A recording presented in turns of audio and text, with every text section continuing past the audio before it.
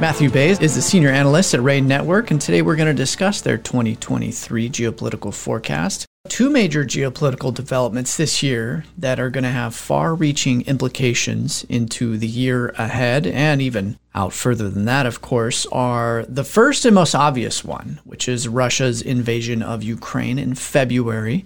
The second major geopolitical development, I would say, was a pretty significant step in the growing breakdown of U.S.-China relations, and that's when the U.S. decided to cut off China's access to advanced semiconductors. That was just months ago in October. When it comes to the Russia-Ukraine war, unfortunately, it's going to be a year of probably more of the same, where we see sustained fighting and various counteroffensive, offensives, and mobilization efforts by Russia and Ukraine to maintain the fighting. However, we're not anticipating either side to get to a point where they have a military advantage to make, significant military gains that fulfill their goals. So, for example, Ukraine, we do not anticipate to ever have a military power to defeat Russian forces in the Donbas region, or even, to be quite clear, most of the land bridge going into Crimea. Equally, regardless of the sanctions aspect, at least from the natural gas side of things, even if we have a peace settlement, and it looks like that's going in that direction, Russia has just shattered the idea that it's a reliable energy supplier. So that means that a lot of the diversification efforts that we're seeing right now in Europe